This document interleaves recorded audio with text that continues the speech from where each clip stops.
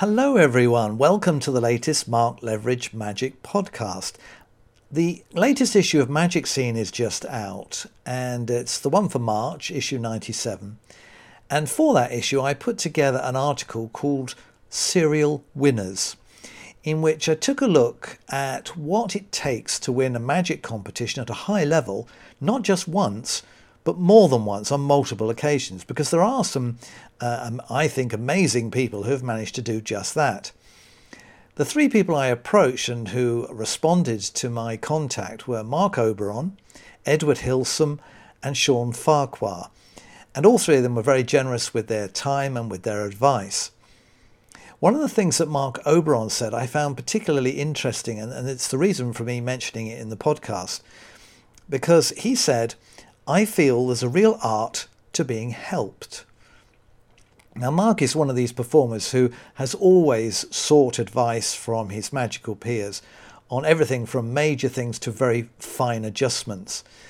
He likes to get into the detail of magic that he performs, and anything that he feels he can do to improve it, he will. But often it requires him, of course, to ask other people their opinion. And his view was that there are, as he says, there's an art to being helped, and it comes from both sides. From the one side, the person giving the advice, well, first of all, of course, that person has to be someone who you respect.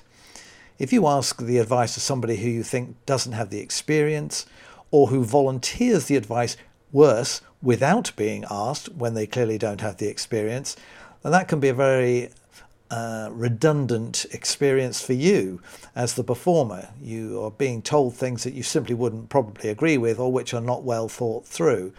So the first thing to do is to make sure that when you ask somebody's opinion, that the person you're asking has the experience and the knowledge to give you a meaningful reply, and whose judgment you therefore will respect and be able to use their comments. But the other thing, and the other way that he was also looking at it, was from the person receiving the advice. Because it's very easy, I think, when you're working intensely on an act or even just on a trick, and you ask somebody's advice, sometimes you've gone through a lot of intellectual pain in order to get to the point that you are now showing them. And if they start to criticize it, then it's easy for you to become defensive. And you feel, well, I don't want to hear this. I don't want to hear the criticism that this person's giving me. I've put so much effort into this. What does he know? So you're not in the right mood to receive the advice. And if you're in the wrong mood, then you won't take that advice, or you won't look at the advice enough to see whether it is relevant or not. And I thought that was very interesting, because I think it's very, very true that you can be, I say you, one, if you ask somebody's opinion about something, it is really difficult sometimes to hear something that perhaps you don't really want to hear. And it's only in the perhaps mulling it over for 24 hours, you think to yourself, yeah, maybe they are right. Maybe I do talk too much, perform that too fast, need to change the colour of my outfit that I'm wearing, or whatever it might be. And sometimes this can be a painful realization and somebody else is right, because you have put so much effort into getting to that point in the first place. And it kind of feels, oh, no, I can't change it all now. But this is what marks out the people who are successful at a high level, not just once, but repeatedly, I think.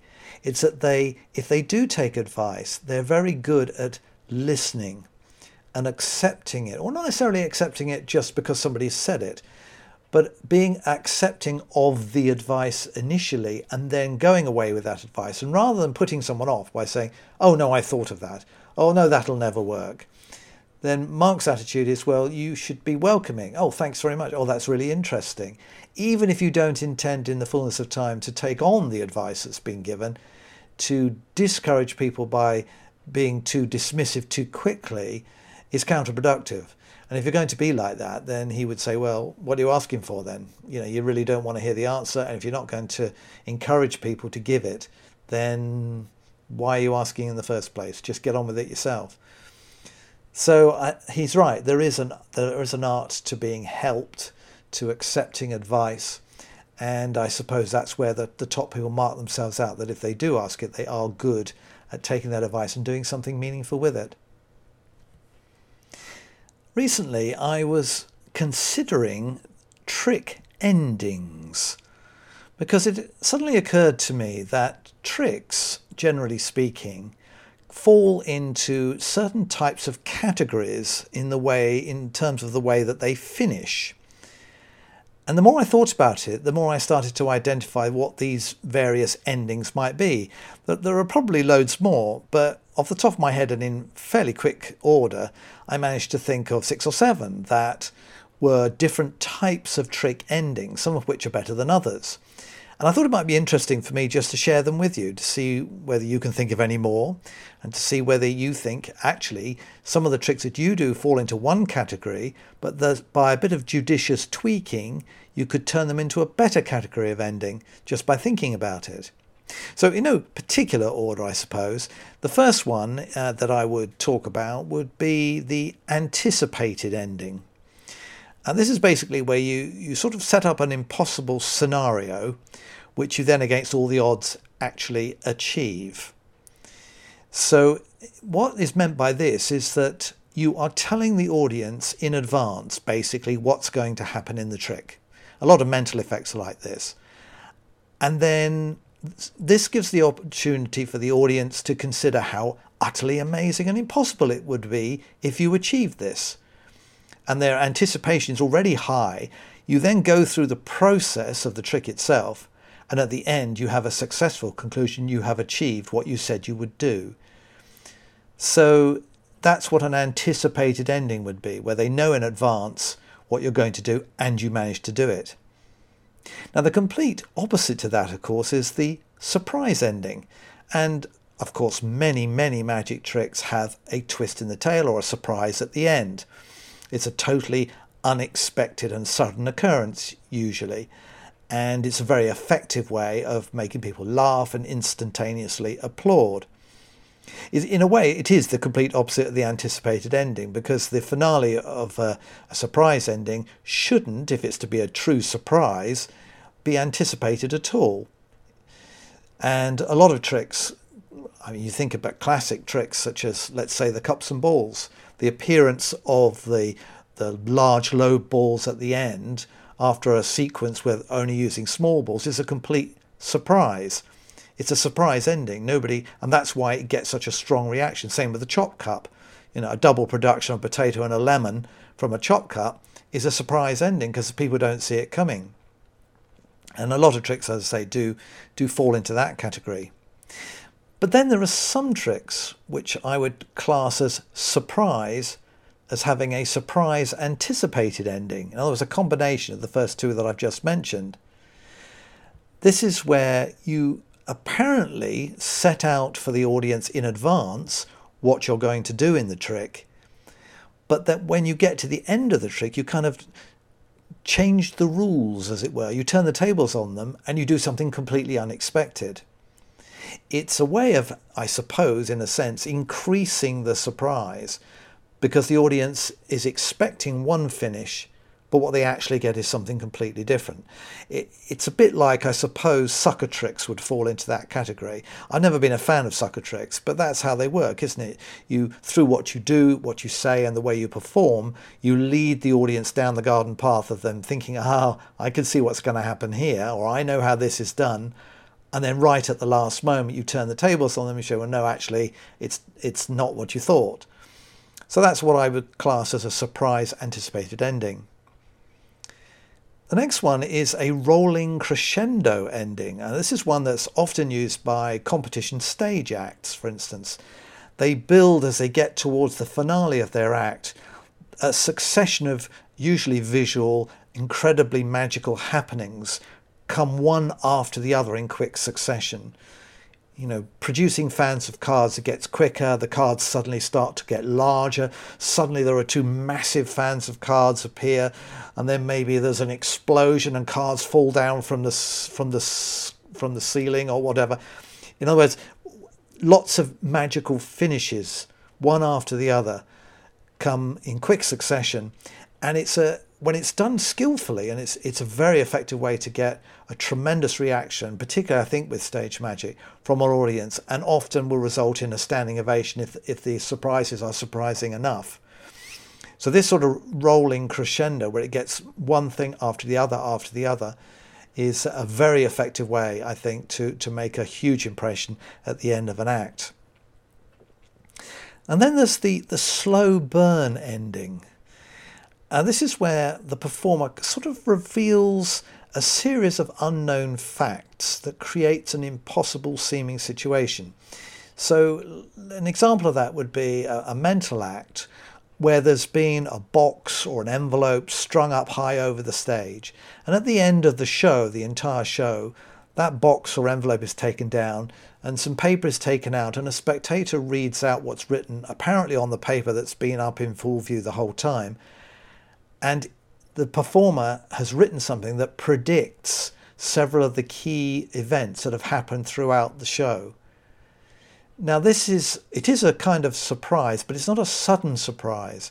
It's a slow burn ending, because as the thing is read out and the impossibility of all the matches of the things that actually happened are seen recorded apparently in advance on the paper, the audience goes away and is left thinking about that afterwards.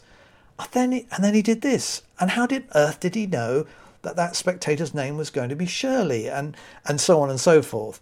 So it's a slow burn because it's something that will leave something for people to think about, something to mull over after the event. And then the final one and I'm sure there are many more, but the final one that I want to point out is the petering out ending. Unfortunately, a huge number of magic tricks fall into this category. Basically, it's a trick that proceeds through a logical sequence to a successful conclusion. Yeah, that's it.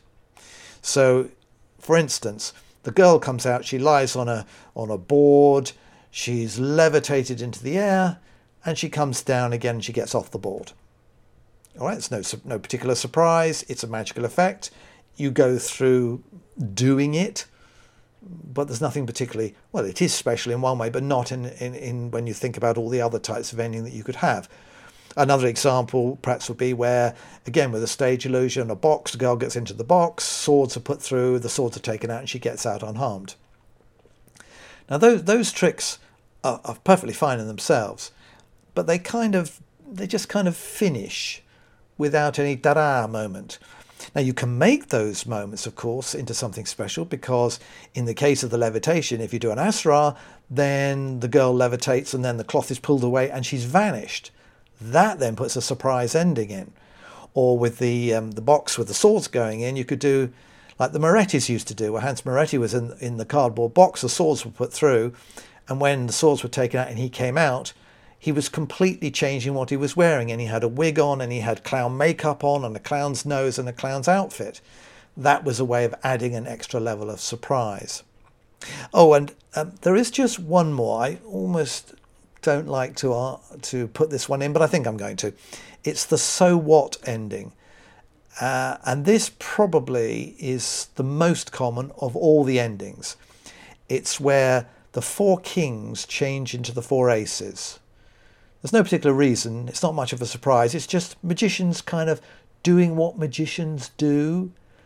And it just sort of starts and goes along and then finishes. And the audience is left at the end thinking, okay, yeah, right, so what? So that's another type of ending too, isn't it? So there you are, some endings. I'm sure there are more. If there are, let me know, because it'd be interesting to know what other types of endings you can think of. I've mentioned before in these podcasts about the CCC, the Cumbrian Conjurers Collective, which is a tongue-in-cheek name for four of us. We're long-standing magical friends over many decades. And the four of us, get together whenever we can and have magic sessions. And they're tremendous fun. We get through an awful lot, both of performance and also just discussion of magic. And of course, for the last year, we've not been able to meet. We have had a Zoom version, which lasted all day, which was fun. And then recently, we had another shorter session of about 3 hours, in which we actually created a theme. It was suggested that why don't each of us find a magical clip online, whether it's on YouTube or wherever, that we like or that we don't like, and then we would all watch it and then we would talk about it. And it proved to be really, really successful. We all chose very different types of clips, just as it happens. And it was fascinating because some of the clips we agreed certain aspects of it that we either liked or didn't like, and others we had a divided opinion. But the point was, it created a lot of conversation and a lot of sort of things came out of it, opinions and thoughts about the performance of magic. And one of the things that came out of that, I'd chosen a Billy McComb TV extract. I think it was from The Best of Magic, from one of Duncan Trillo's ones that he puts up online. And it was interesting because there's at one point where Billy McComb is in the audience. And I don't know how old Billy was at the time. He was probably, late 60s, early 70s possibly. I'm not quite sure. But that sort of end of life, if you like, that end of his life. And he was in the audience doing his coin in bottle effect. And at one point he pours the contents of a bottle into a glass. And he gives the glass to an older lady and says something along the lines of, well, don't drink it all at once, or you may need to nip out to the loo, effectively. He didn't use those words, but that's the implication. And the reason I mention this is because we all realised that this remark was funny coming from him, somebody of his age, talking to an older person in the audience, because they know that they need to go to the loo more often. And that's what makes it funny. It wasn't rude, it wasn't insulting or anything like that. It was almost observational humour, and it could only be done because of the age that he was and that the spectator was, which led us to discuss a little bit about age-relevant lines and patter themes, because there are situations where you see a performer perhaps misjudge slightly.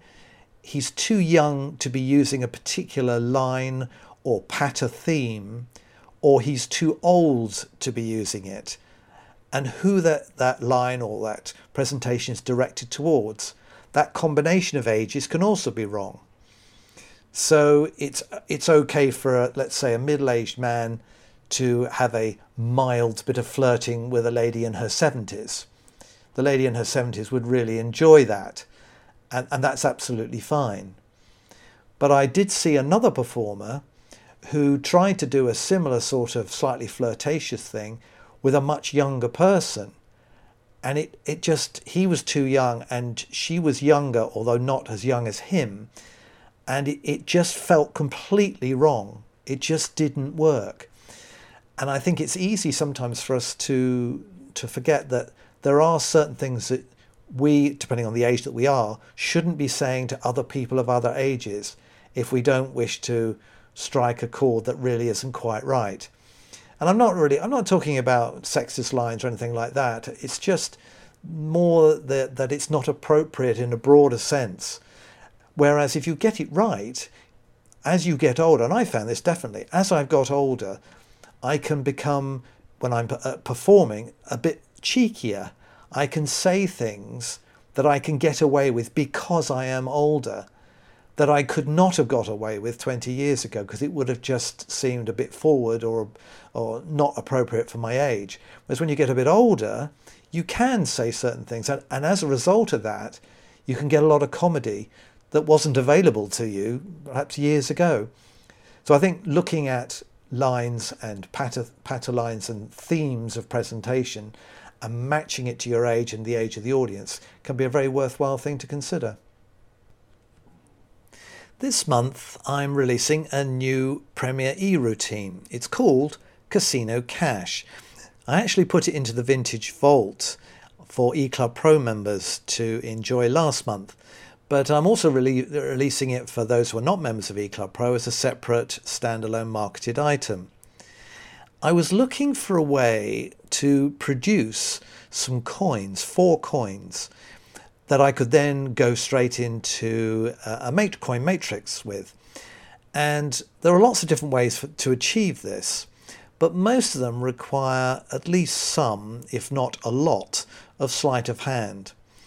And I was thinking it would be really nice if you could find a way of producing 4 coins, not just one at a time, but actually all together at the same time without using any sleights. And Casino Cash allows you to do that. There's a deck of cards which you can freely display. You shuffle it, you spread it, and a spectator touches any 4 cards which you take out. The cards are shown, they're fanned and put on the table. The rest of the deck is spread across the table, and when you lift up the fan, there are now 4 coins underneath the fan of cards. There's a demo of this on my website, and so if you go and watch it, you'll see how clean it is, and there is literally no sleight of hand at all. It's not entirely self-contained, but you don't have to palm anything or do anything difficult at all. So, as I say, this is a Premier e-routine. A Premier e-routine means it's a downloadable PDF written instructions, which also have a link which will take you to additional online performance and explanation footage as well. Price of that is £10. It's called Casino Cash. And as I say, it makes a wonderful lead into to a matrix, because you've got 4 coins and you've got 4 cards and you're ready to go, aren't you? That's Casino Cash, and that's a new release from Marc Leveridge Magic this month. Now, I have to say that I do feel that I have shown remarkable restraint so far in this podcast, not to mention COVID. But I'm afraid all that good work's now going to go out of the window, because I've got a couple of things I want to talk about that are both COVID related. The first is the effect that COVID has had on those of us who are performing online via Zoom or other platforms, the effect it's having on our relationships with our audiences. This was brought to my mind because I've been watching a lot of Premier League soccer, and of course the players mainly for the last year have had to play their matches in empty stadia. A really surreal experience to be surrounded by, let's say, 50,000 empty seats, where everything that the players shout or say echoes eerily around the stadium. And it seems to me that some of the players have benefited from this, because without a crowd there egging them on or insulting them, they've actually found it easier to perform. And others have, I think, struggled to get their enthusiasm and motivation up to perform to the highest level consistently. There's certainly been a marked change in the relationship between the home team and their crowd and the away team, that there have been a lot more matches where the away team has won than normal, because the crowd is not there egging the home team on. And because of this, it made me think about performance and performers. If you've been doing any Zoom entertainment, it is interactive up to a point, but it tends to be interactive to, at the most, one person at a time. Whereas normally when we do a live show, of course that's not the case, is it? We're interacting with could be an entire audience all at the same time. You're getting reaction, and you're getting comments, you're getting laughter, and you're feeding off the atmosphere that the whole audience is creating as you perform. Whereas when you're performing on Zoom, it is a bit surreal. You feel like sometimes you're talking to yourself. You're in a room that may be familiar to you, but and you might be able to see some of the spectators who are watching you, and see they're probably going to be muted, but you can see their reaction, they're clapping or whatever. But it is a very strange experience. You feel there's a disconnect between you and the people who are watching you. And it's much more difficult for the audience, unless you specifically ask a member of the audience to name a card or whatever it might be, comment that when you're doing close-up magic, for instance, in a strolling or table hopping situation, little funny comments that you get that you can then turn around and feed off and make a load of fun out of and have fun with people as a result of what somebody else has said, all of this suddenly disappears because there is a certain restraint most of the time for people who are watching on Zoom, because they are slightly disconnected from the performing experience too. They don't feel like they have to react. They don't feel like they can or even will want to say something because things move on. Whereas when they're sitting right next to you, they can say something instantly. You can hear it and you can respond. So just like the footballers, we too are suffering perhaps a little from this lack of interaction. Magic is incredibly interactive for most of us. When we perform, we use audience members all the time. We rely on what they say and what they do and how they are to get humour in our acts. And much of that has had to be pushed to one side because it's just not practical. It just doesn't work. And as a result, I think a lot of magic on Zoom has become very much, I'm the performer, I'm going to present some stuff, and if you'd like to sit there and watch it, that would be great. With the occasional, obviously, dip in, name a card, as I said. So it'll be nice when we do, hopefully, light at the end of the tunnel now, that it will be nice when we get back to performing live to once again be able to feed off the enthusiasm of the audience, to respond to things that they say to us, and to get the energy of the audience, the energy and the excitement, which currently it feels like we're not getting at all.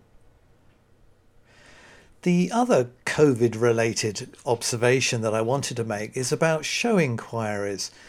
Of course, for the last year, because basically I haven't been doing any shows at all, and of course people know that they can't book anything because they haven't been able to gather anywhere inside and at times even outside to have an event. So the number of inquiries that have been coming in has dribbled away to virtually nothing. And even those ones that have come in, where some people have been inquiring for, let's say, a wedding next year or even the year after, because we're kind of out of the rhythm, I feel like I'm out of the rhythm of considering shows and of being keen to get shows. I feel really demotivated. And sometimes I can't even be bothered to reply. Now, these are not direct inquiries through my website or anything like this. I'm talking about things I use Add to Event, for example, the online sort of agency, if you like.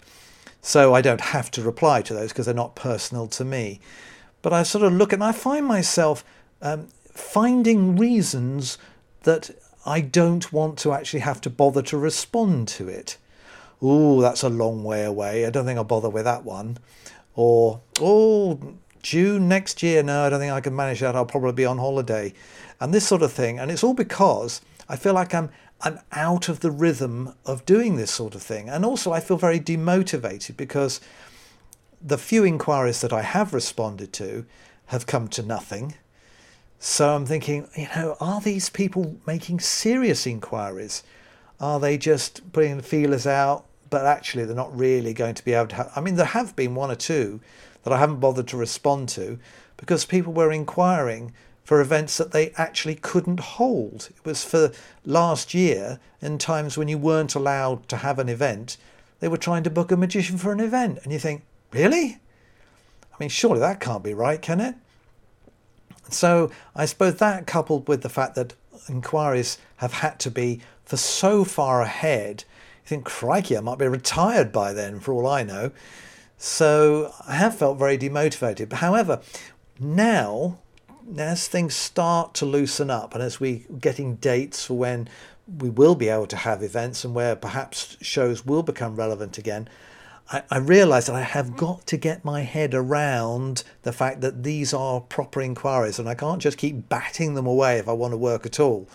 And so I'm going to have to gird my loins and re-motivate myself and start doing a proper job of getting these inquiries answered. Well, there we are. That's another podcast done for this month. Thank you very much for listening. I hope you've enjoyed the various things I've talked about and that you will feel sufficiently excited about coming back next month for some more. In the meantime, have a good month. Bye for now.